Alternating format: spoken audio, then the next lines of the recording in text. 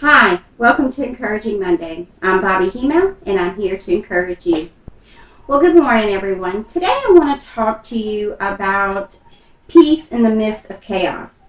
Man, I have had some chaos in my life. I mean, from the time I was a toddler, as growing up through adulthood into a rough first marriage, lots and lots of chaos. And I had to learn to live in that chaos and learn to live with peace inside of that chaos.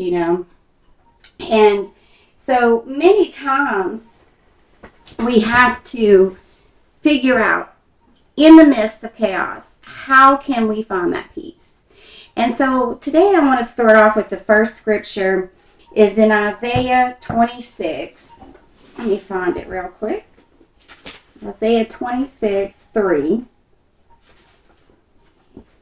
And it says, "You will keep him in perfect peace, whose mind is stayed on you, because he trusts in you." And then 4, "Trust in the Lord forever, for in Yah the Lord is everlasting strength." God says he will give us peace in the midst of our trouble as long as we rest in him. So how do we do that? How did I find out how to do that? Well, the most important thing is to enjoy the wind, if that makes sense.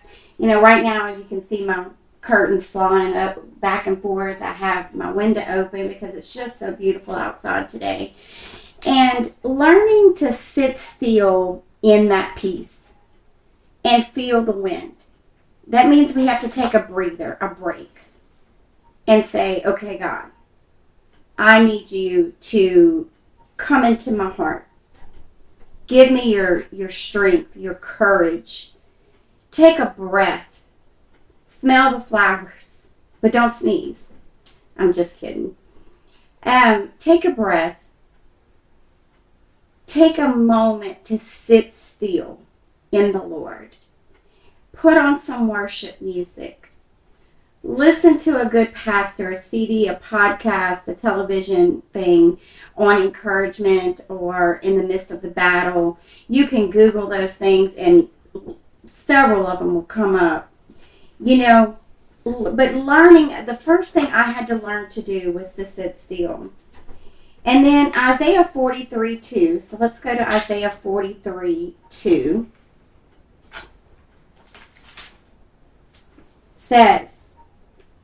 It says, "But now thus saith the Lord, who created you, O Jacob, and who formed you, O Israel." And this is verse 1. "Fear not, for I have redeemed you. I have called you by name. You are mine. When you pass through the waters, I will be with you. And through the rivers, they shall not overflow you. When you walk through the fire, you shall not be burned, nor shall a flame scorch you." What a word. If you just sit and meditate on his word, that word is so powerful. Let's read it again on 2. "When you pass through the waters, I will be with you." So he's not saying you're not going to have this, but when you pass through it, I'm going to be there.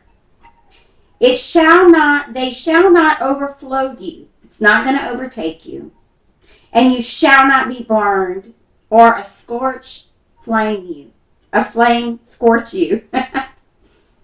For I am the Lord your God of Israel, your Savior."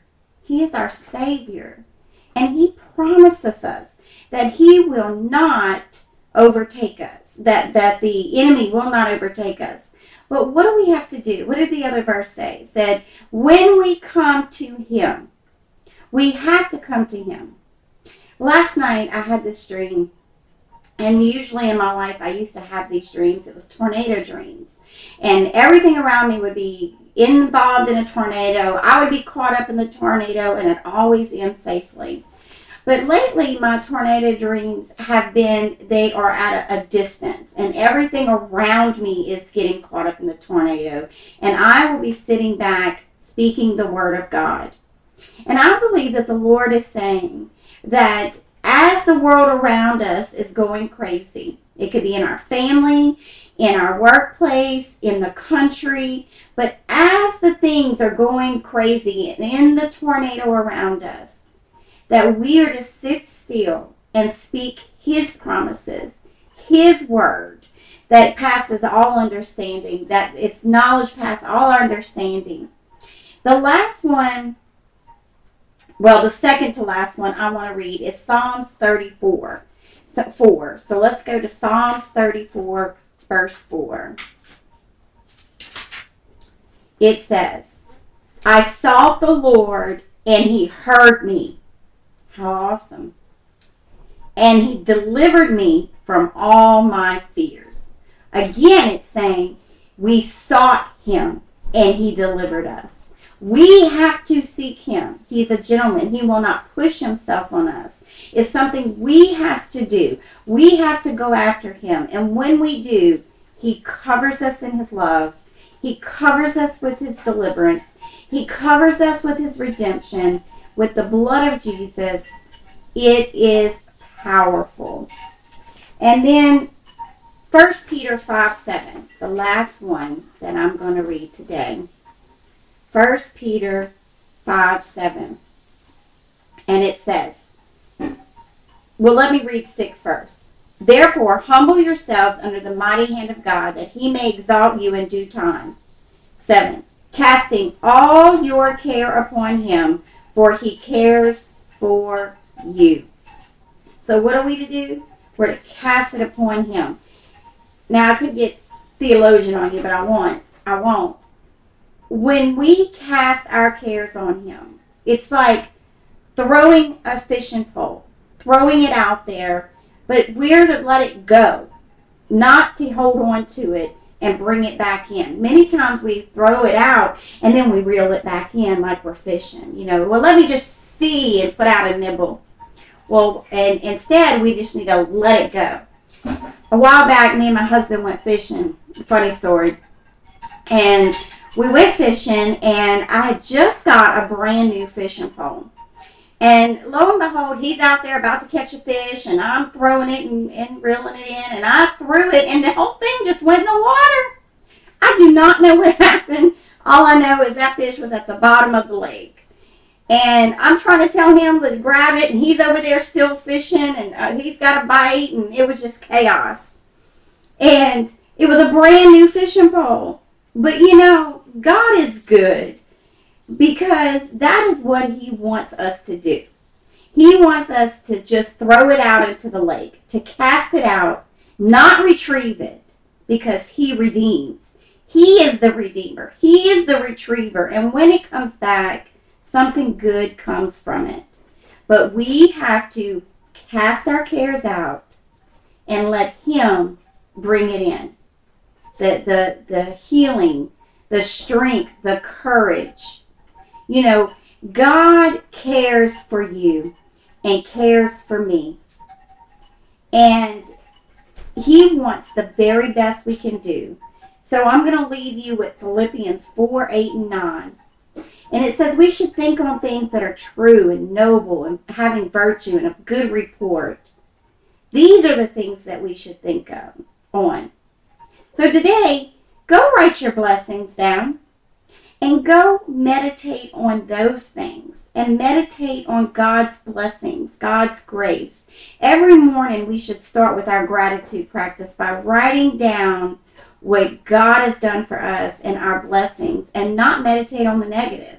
Because meditating on the negative is nothing. We can do nothing with that. We can't fix it by meditating on it. But when we give it and cast it to the Lord, say, here you go, God. These are my problems. These are not a surprise to you. Here you go. And we let it go. And then we meditate on the blessings. It's like throwing the absolute best bait out there that can get the best result possible.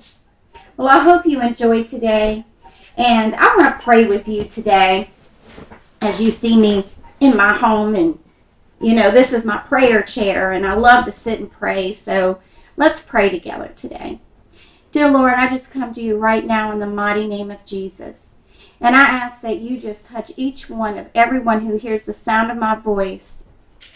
that you would cover them under your blood, I speak peace in the midst of their valley and their struggles, that no weapon formed against them shall prosper, that they're able to meditate on things true and noble and virtue and having good report and lovely. Father God, I command Satan right now in the name of Jesus to take his hand off of them and off their mind and off of the negative. And in place of it, I believe that the things true and of good report are coming in to cover each one of them. And I just thank you, Lord Jesus, for all that you've done. Amen. Have a great day, a week. I'll see you again next week.